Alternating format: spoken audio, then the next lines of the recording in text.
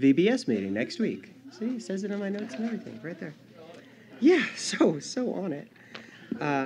Happy Father's Day again to all to whom it applies, especially my dad. Happy Father's Day, Dad. Yeah! Woo! All right. So, yeah, happy birthday to all the dads, especially mine, I guess. Go ahead and, if you would, turn in your Bibles to 1 Corinthians chapter 9. We have reached the halfway point in the book of 1 Corinthians. There are 16 chapters, last I checked, and we've gone through 8 of them. So I hope you studied for the midterms. They'll be handed out at the end. They are closed note, closed book. I'm gonna read the first 18 verses of this chapter, 1 Corinthians chapter 9. We'll read 18 verses and then I'll pray and we'll get into our Bible study here. Okay. Paul writes, he says, "Am I not an apostle? Am I not free? Have I not seen Jesus Christ our Lord? Are you not my work in the Lord? If I am not an apostle to others, yet doubtless I am to you, for you are the seal of my apostleship in the Lord. My defense to those who examine me is this: do we have no right to eat and drink? Do we have no right to take along a believing wife, as do also the other apostles, the brothers of the Lord, and Cephas? Or is it only Barnabas and I who have no right to refrain from working? Whoever goes to war at his own expense? Who plants a vineyard and does not eat of its fruit? Or who tends a flock and does not drink of the milk of the flock? Do I say these things as a mere man? Or does not the law say the same also? For it is written in the law of Moses, you shall not muzzle an ox while it treads out the grain. Is it oxen God is concerned about? Or does he say it altogether for our sakes? For our sakes, no doubt this is written, that he who plows should plow in hope, and he who threshes in hope should be partaker of his hope. If we have sown spiritual things for you, is it a great thing if we reap your material things? If others are partakers of this right over you, are we not even more? Nevertheless, we have not used this right, but endure all things, lest we hinder the gospel of Christ. Do you not know that those who minister the holy things eat of the things of the temple, and those who serve at the altar partake of the offerings of the altar? Even so, the Lord has commanded that those who preach the gospel should live from the gospel. But I have used none of these things, nor have I written these things that it should be done so to me, for it would be better for me to die than that anyone should make my boasting void. For if I preach the gospel, I have nothing to boast of, for necessity is laid upon me. Yes, woe is me if I do not preach the gospel. For if I do this willingly, I have a reward. But if against my will I have been entrusted with a stewardship, what is my reward then? That when I preach the gospel, I may present the gospel of Christ without charge, that I may not abuse my authority in the gospel. Jesus, we ask your blessing on our understanding of this already blessed word. We are here confessing that your word is pure and true and is even forever seated in heaven. We're coming to be judged by it, not to judge it. We're coming to receive, not to put our opinions or our thoughts into it. But as we seek to do this, Lord, we pray that your Holy Spirit would be with us, giving us hearts that are willing to be instructed, willing to be corrected, willing to be led in the paths everlasting, Lord. I pray that you would anoint the preaching of your word today, and let the result of the preaching of the gospel be that we treasure the gospel more, that we love it more, that we appreciate it more. I pray that we would see that your gospel, Jesus, is of supreme worth. And as Paul writes about any sort of laying down of rights or sacrificing something that he wants, it's a little sacrifice. Every sacrifice we could make is a small sacrifice because you are worth it, Lord. You are worthy of all we have to give. So now we give you our time, we give you our attention, our affections, and ask you to shape us into the image of Christ. Amen. Amen. Amen. So 1 Corinthians 9, as you've probably noticed if you've been with us for any part of 1 Corinthians, you've noticed a major theme of Corinthians is this idea of serving others even if this costs you a great deal. You could also call this love if you wanted to save time. And I'll tell you the not-so-secret secret. This isn't just about 1 Corinthians, actually. This is living the life of Christ. It's all about considering others as better than yourself. 1 Corinthians is about laying down your rights, your preferences, your privileges, even your giftings, in order to love others well. And what we see with Paul is that he treasured the gospel. He held the gospel in such high esteem that the sacrifices that he made, the laying down of his own rights, all of this to him was worth it. It was worth it.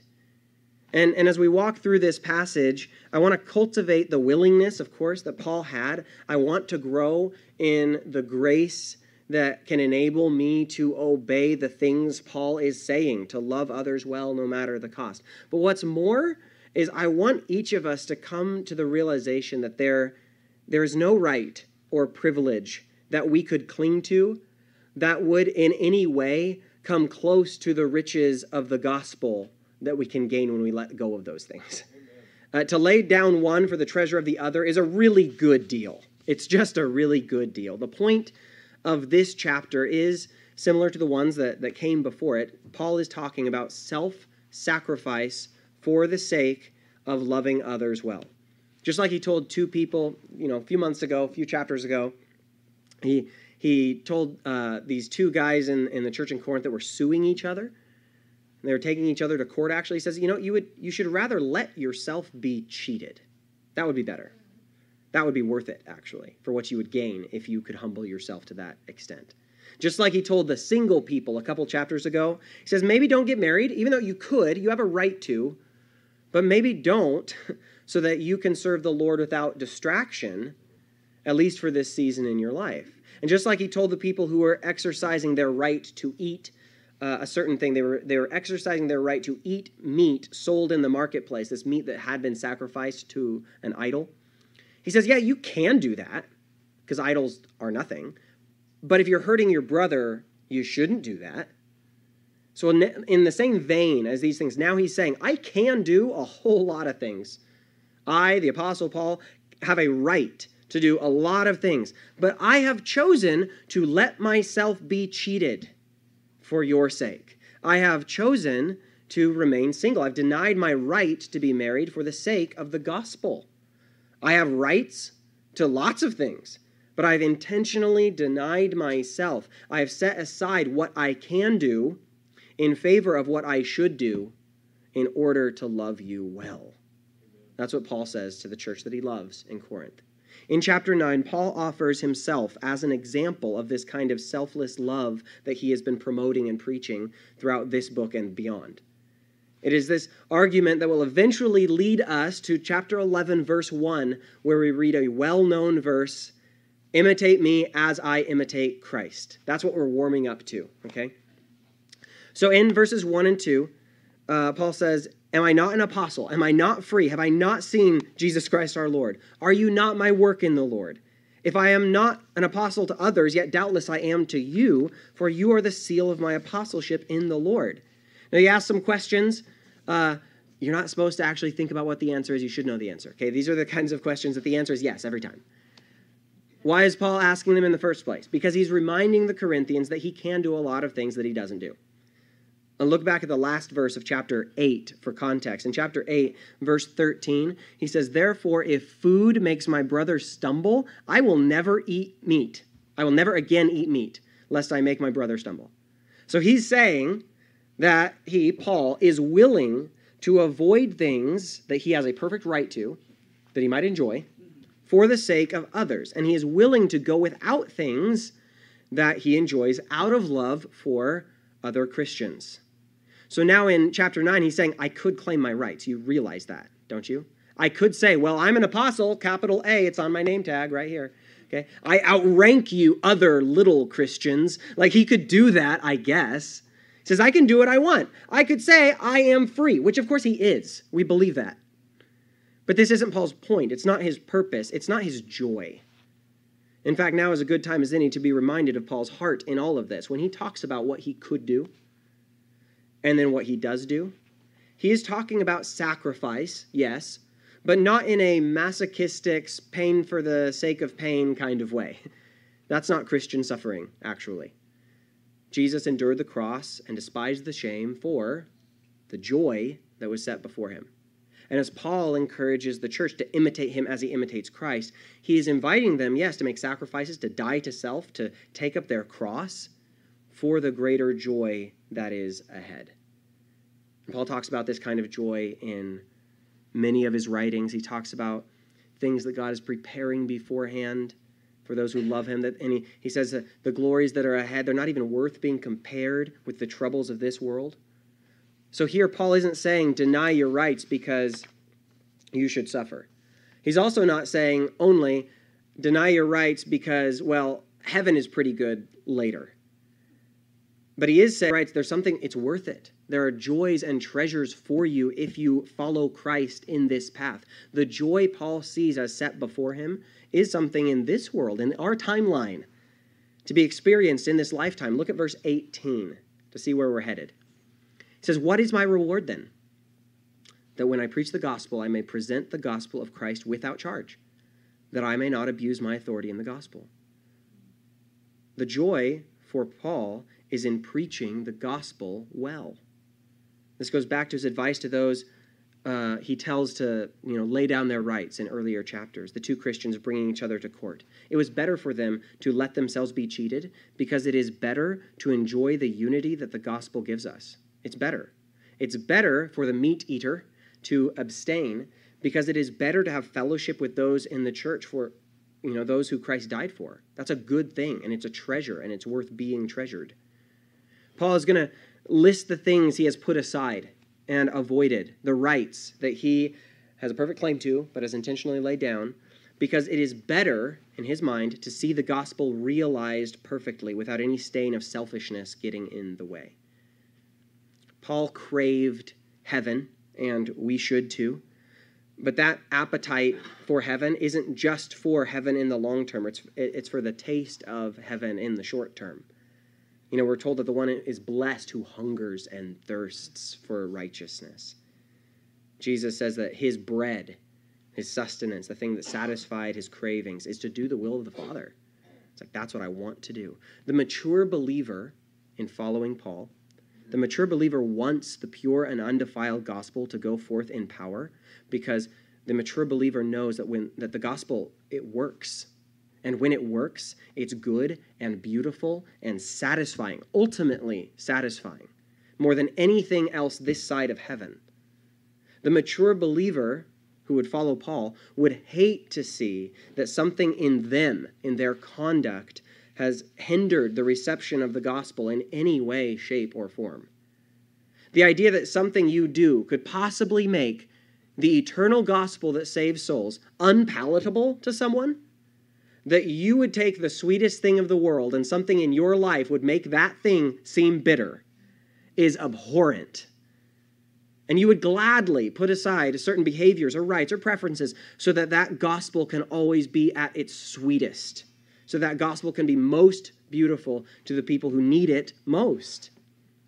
The thing that is most important to Paul is the health of the church, and the church is healthy when the gospel is clearly preached and gladly received and acted upon. And if there was a right Paul could cling to that would in any way hinder how the gospel was received, it's not worth it to him to hold on to that right. Remember, he says, if food makes my brother stumble, I will never again eat meat, lest I make my brother stumble. Now, in the first verses of chapter 9, Paul says, I want you to know I can do these things. I don't have to deny these things because, when you sign up to be an apostle, you have the whole big list of things you're not allowed to do anymore. He says, no, I can do these things. I have rights. I am free. But following Jesus, for me, following Jesus is deciding to do what's best, not just doing what's allowed. So he says, I'm an apostle. I'm free. And then in verse 2, he says, I'm an apostle especially to you. This is because Paul was essentially the church planter. He was the founding pastor of the church in Corinth. So even if there were some who might want to say, well, Paul's not an apostle because he's not one of the original 12. Paul says, okay, someone might say that, but you definitely can't say that because I was the apostle that brought the gospel to you. He calls them the seal of apostleship, his seal of apostleship. The church in Corinth affirmed Paul's calling. It affirmed his gifting. Now, the greater argument, as we've established, is this one of laying down your own rights in order to love those around you well. That's, if you want the moral of the story, that's it. That's the theological lesson, the primacy of love over liberty. But Paul's not just writing moralisms. This is all very personal for him. He knows these people. He spent 1.5 years of his life with these people, discipling them, leading them to the Lord.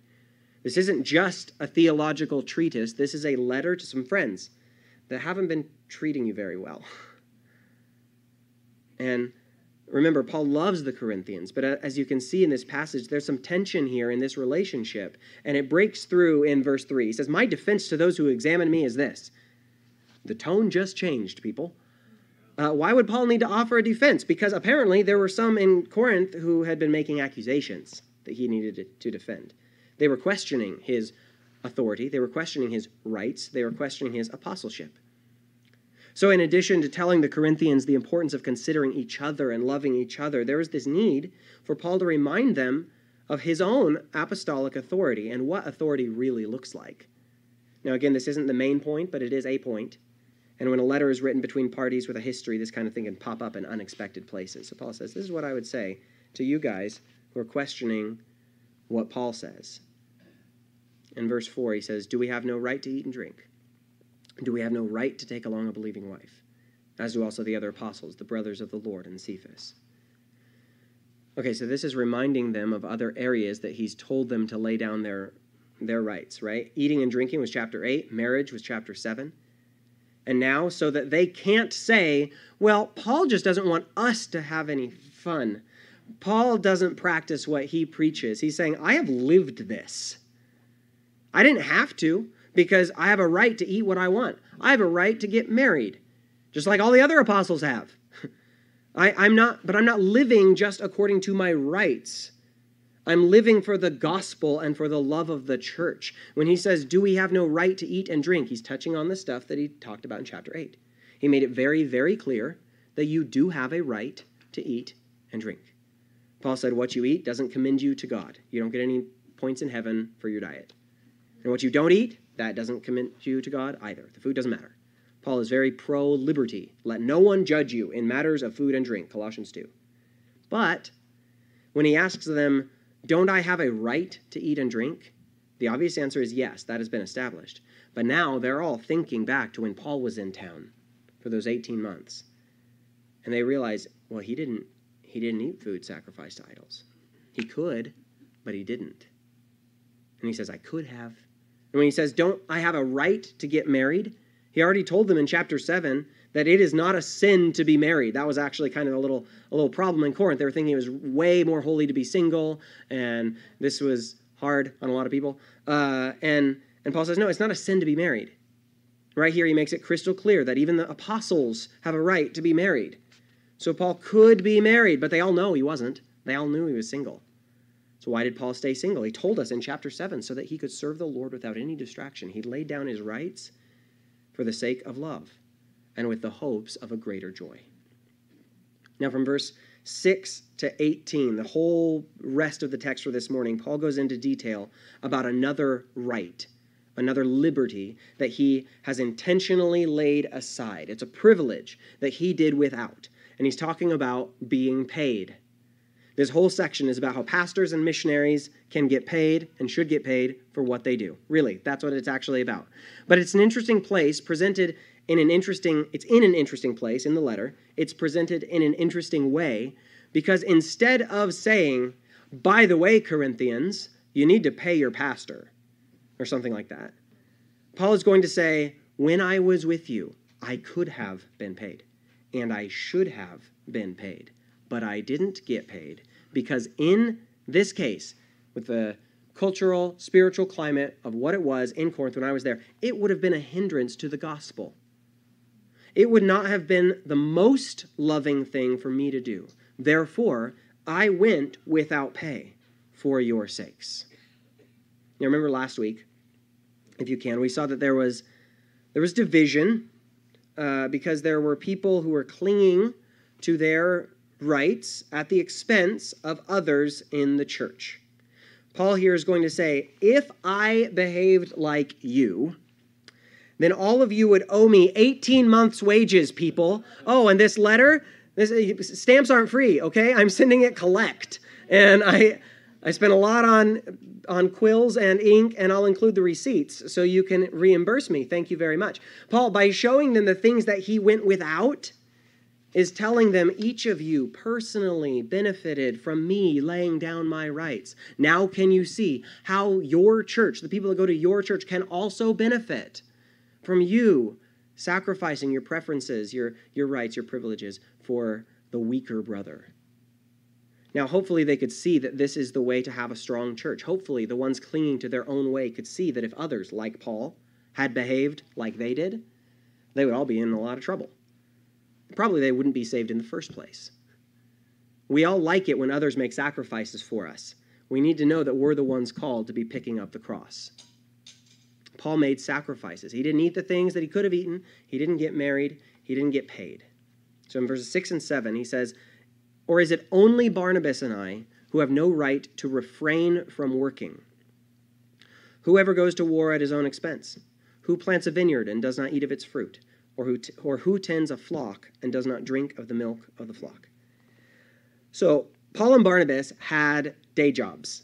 The Corinthians probably took this for granted, or what's worse, it seems like they expected Paul and Barnabas to go and support themselves. While other churches, were supporting missionaries, supporting pastors, Paul writes about this in his other letters, the Corinthians was like, no. You need to get a job. That seems like maybe the kind of the attitude that was there. Maybe they thought Paul didn't have a right to any of their money and that no missionary or pastor has a right to get paid because it's not real work. And after all, the real treasure's in heaven, right? Or maybe the friends you made along the way, something like that. Okay, Paul's saying, Barnabas and I have a right to quit our jobs and then be paid to be in full-time ministry. And by the way, you're the full-time ministry and you're kind of high maintenance. I think that's the way he's writing it right now, And here's how this makes sense in his argument. Do soldiers get paid? The answer is yes. Do they go to war, and buy all their own ammunition and all their own things? No, they do not. When you plant a garden, do you eat the things that you grow? Yes. If you have a dairy cow, do you drink milk? Yeah, you do. Later in verse 13, he uses another comparison, that of priest. He says, "Do you not know that those who minister the holy things eat of the things of the temple, and those who serve at the altar partake of the offerings of the altar?" So he just lists these jobs where the employees benefit from the work that they do. The priest would eat a portion of the sacrifice that was brought to the altar, and the bread of the presence inside the tabernacle or temple would be eaten by the priests every Sabbath. If you work at the temple, you get to eat temple food. All of these examples are there to show the Corinthians and us the very basic, very obvious rule that when you do a job, there is reimbursement. There is payment for the job that you do. All of that should be common sense, should be obvious. Paul is very clear that he's not just talking about farmers and soldiers and priests. He's talking about missionaries and pastors. In verse 8, he says, "Do I say these things as a mere man, or does not the law say the same also?" Meaning, I'm going to back up this argument with Scripture, so watch out. Verse 9 says, "For it is written in the law of Moses, you shall not muzzle an ox while it treads out the grain." Is it oxen God is concerned about? Or does he say it altogether for our sakes? For our sakes, no doubt, this was written, that he who plows should plow in hope, and he who threshes in hope should be partaker of his hope. This is an interesting verse Paul brings up. It's Deuteronomy 25, verse 4, and it is literally about oxen. So does God care about oxen? Actually, the answer is yes, Paul. He does. He wrote about them in his book. But it's not the only reason for having that verse. One way grain was separated from its husk was to literally have a big, heavy animal walk over it a bunch of times. And while that animal was working, that animal would get hungry. And Deuteronomy 25, verse 4 says that when the animal is at work, you can't keep him from eating. That's the law. And Paul takes this verse and says, do you really think that the only lesson here is about farm animals? Or do you think that God cares maybe about people too? Now, Jesus takes this same argument when he heals on the Sabbath. He draws this connection of, you care about animals, why don't you start caring about people? He says, if your donkey or something falls down into a ditch and it's Sabbath, are you going to help him? Are you going to help the animal that's in trouble? Yes, you would. Every single last one of you would help the animal in trouble. Well, here's a person who's in trouble. Which is more important? The animal had a right to the fruit of its labor. People do too. And as Paul puts it, you should have hope. Every person in every job should have the hope that what they're doing isn't entirely meaningless and isn't entirely without some rewards. You work, you get paid. It's that simple. But it's not that simple for some people because we get this idea that spiritual work should only have spiritual rewards. And Paul says that's not the way any of this works, actually. Verse 11, he says, if we have sown spiritual things for you, is it a great thing if we reap your material things? If others are partakers of this right over you, are we not even more? The spiritual work that Paul has done has entitled him to benefit from material things. In fact, it's indicated in the way this sentence is structured that the material things are actually less valuable than the spiritual things from Paul's perspective. It's a simple thing that for all the high-value spiritual things that Paul has invested in them, he is repaid with simple temporal material things. That makes sense. If the Corinthians knew their Bibles, they would have known that the Word of God, which Paul gave them, was more to be desired than gold, yes, much fine gold, Psalm 19, verse 10. They would have known from Psalm 119, verse 127, that the psalmist says, therefore I love your commandments more than gold. They would have known from Proverbs 11, verse 4, that righteousness is better than riches. They would have known from the rest of Proverbs that the wisdom and knowledge that comes from the fear of the Lord is better than gold and silver. So the Corinthians personally knew the Apostle Peter, right? He was one of their guys. And he wrote that faith is much more precious than gold that perishes. So when he says, I, the farmer, the spiritual farmer, have sown spiritual things, it's really not a big deal for me to reap material things. What he is saying is, I'm putting in a whole lot more here than I could possibly take out. Pay your pastors. Also, as your pastor, let me say, thanks for the job. Really appreciate it. Now, Paul is going to say he didn't take a check. He didn't. And we know from the book of Acts that when he was in Corinth, he set up a shop. He was self-employed. He got a job with Priscilla and Aquila. They were trained in the same trade as Paul. They were tent makers, which really could just mean canvas and leather work. Anything you can do with canvas and leather, okay? But they made tents and other things.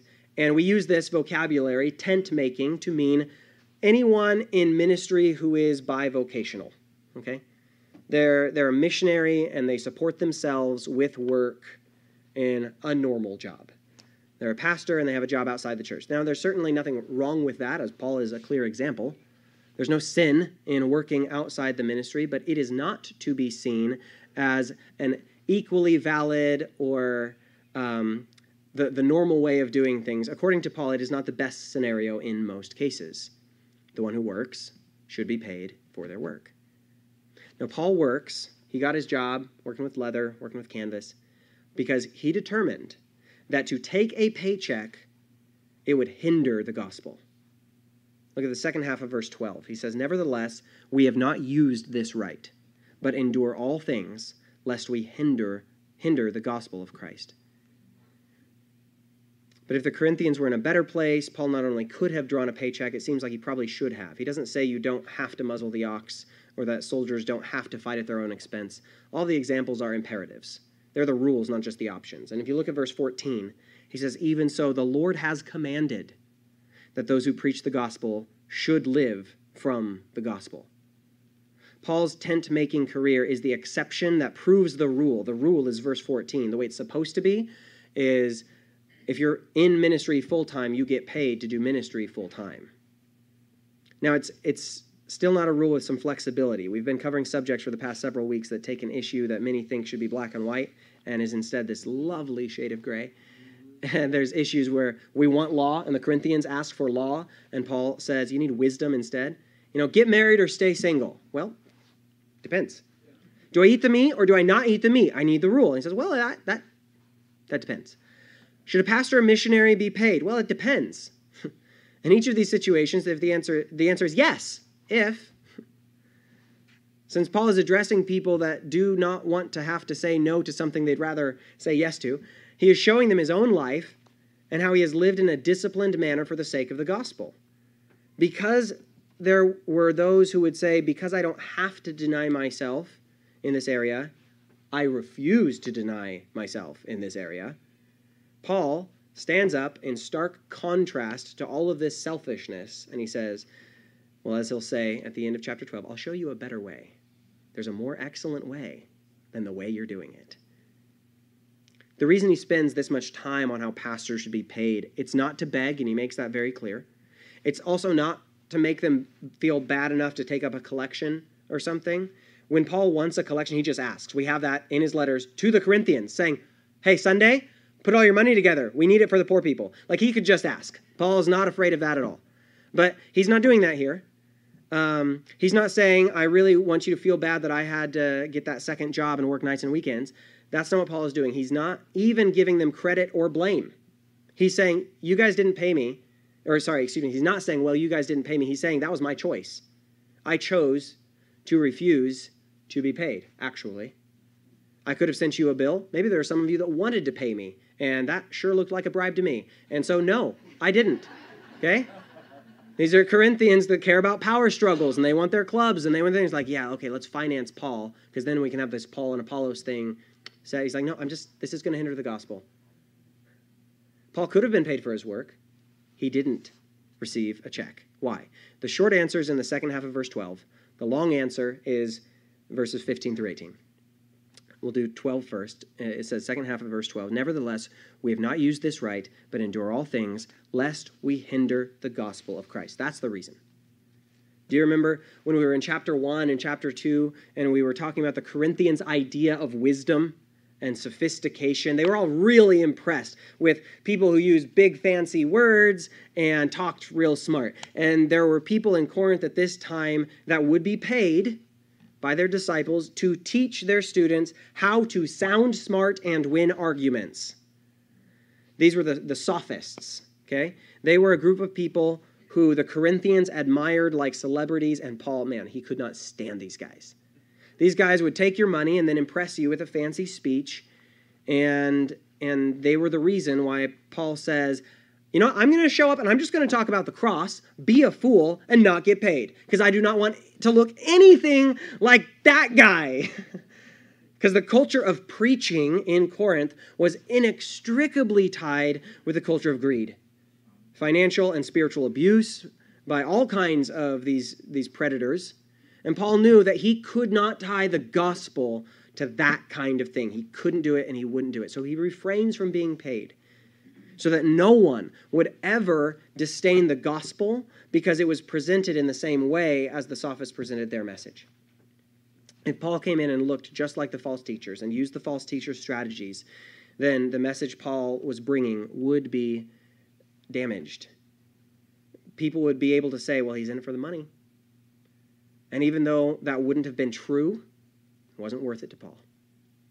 This is the same as the food sacrificed to idols issue, right? There were people in the church that would see a Christian maybe buying meat that had been sacrificed to an idol, and they would say, well, I guess that guy that I go to church with is okay having fellowship with demons, and if it's okay with him, well, then I guess it's okay with me. So I'll be the kind of Christian that also worships idols. All of that's nonsense. All of that is a bad argument based on faulty information. And Paul says, doesn't matter. If what I eat causes someone to stumble, no matter how dumb he is, I will never eat meat again.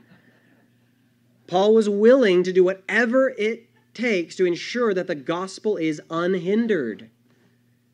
Now, for the longer explanation, verse 15, he says, but I have used none of these things, nor have I written these things, that it should be done so to me. So that's where he says, I didn't exercise my rights, and I'm also not talking about this just so that you can pay me for something. That is not why I'm writing you this letter. For it would be better for me to die than that anyone should make my boasting void. Now, that seems a bit extreme, doesn't it? Rather die? Really? Okay. He says, for if I preach the gospel, I have nothing to boast of. For necessity is laid upon me. Yes, woe is me if I do not preach the gospel. For if I do this willingly, I have a reward, but if against my will, I've been entrusted with a stewardship. What is this boasting? What's he talking about? I think it's the same as his reward in verse 18. He says, what is my reward then? If it's not preaching the gospel, what's my reward? He says that I preach it right, that I preach it well. The message is flawless, but when it's in my hands, I could present it one way or the other, and I'm responsible for how the gospel that I present is perceived. not received. That's the Holy Spirit's work in the hearts of others. But you do have authority in a way of how the gospel you present is perceived. When he says that if he preaches the gospel, he has nothing to boast of, but then he worries about making his boasting void, that can be kind of confusing. But he clarifies that his reward is not just that he preaches the gospel. His reward is that he preaches the gospel in the right way. Now, all this talk about that we've been, dwelling in for the last several weeks, all this talk about laying down rights, of doing what needs to be done for the sake of the gospel, even and especially if this means doing something uncomfortable. Remember, all of this is leading up to Paul's line in 11, verse 1, imitate me as I imitate Christ. He's saying the goal here is to look like Jesus. The path we're walking on is one that he's already walked on. This is all what it is to live the life of Christ. The only reason Paul brings his own story into this is that he sees his own life as a representation of Christ. It is Paul who writes, for me to live is Christ, right? He says, it's no longer I who live, but Christ who lives in me. So we're asked to imitate Paul only inasmuch as Paul shows us what living as a Christian looks like. This is what it looks like. Paul denied his right to be supported so that the gospel could thrive in Corinth. He's asking the Corinthians to also now deny themselves, take up their crosses, and follow Christ. Paul denied himself for the sake of the church. Did Jesus deny any rights for the sake of the church? Yeah. Paul didn't invent this game. Paul will remind the Corinthians in his next letter, 2 Corinthians 8, verse 9. He says, for you know the grace of our Lord Jesus Christ, that though he was rich, yet for your sakes he became poor, that you, through his poverty, might become rich. That was the perspective that all of this is written from. That was written from the perspective of personal experience for Paul. Paul knew that this life of considering others as better than yourself was the life of Christ. This is what Jesus did for him. That the mind of Christ, which Paul tells the Corinthians in chapter 1, you have the mind of Christ. That mind of Christ is a mind of humility. As Paul writes in Philippians 2, let this mind be in you, which was also in Christ Jesus, who being in the form of God did not consider it robbery to be equal with God, but made himself of no reputation. That looks like a laying down of rights, doesn't it? He was taking on the form of a bondservant and coming in the likeness of men. The most free person behaved like a servant. This is where Paul got it from. And being found in appearance as a man, he humbled himself and became obedient to the point of death, even the death of the cross. Paul isn't just leading the Corinthians towards better manners when he says, let yourself be cheated, or consider the gospel before you consider yourself, or consider the weaker brother before you make your decision here at the grocery store. He's not saying, I wish you guys could just get along because I would be able to write shorter letters then. That's not his point. His point is leading them to the cross. He's leading them to Jesus Christ.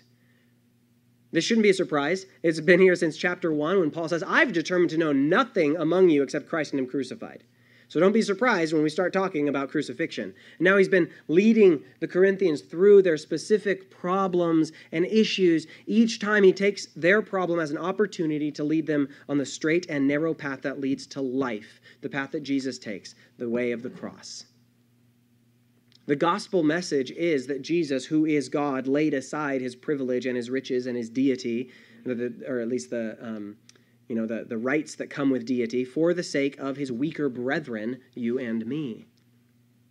And to the spiritual awareness of these opportunities of laying aside our rights and our privileges and things for the sake of the gospel. I want to be like Paul in that, but more, I want to follow his heart to that place where I know and believe that the gospel is completely worth it. I want you to scan down to a verse we'll be studying next week in verse 23. He says, now this I do for the gospel's sake, that I may be partaker of it with you. He says all of this is worth it because when the gospel is working, when the gospel is alive and functioning in the church as it ought to, I get to partake of it with you.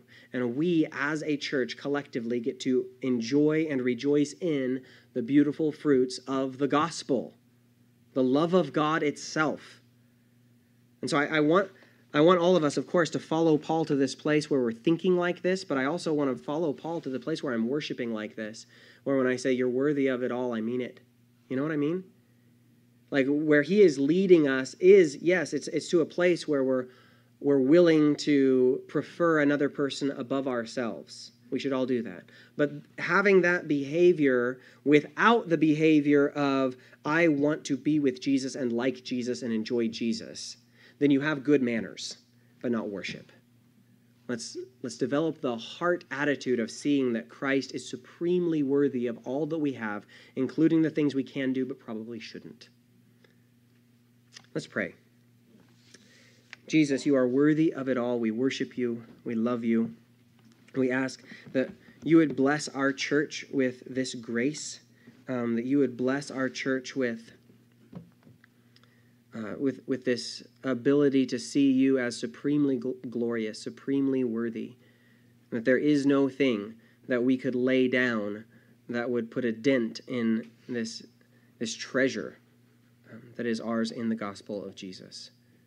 Bless us with this awareness. Let us be a people that love well. In Jesus' name, amen. Amen. Amen. Please stand.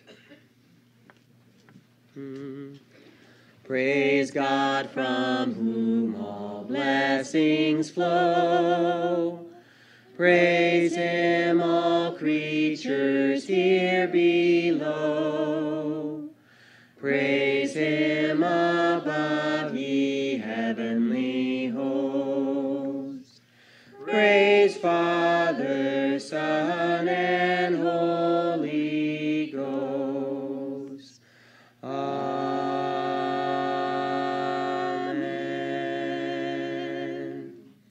You are sent. Thank you. Thank you. Preach the gospel. You're welcome.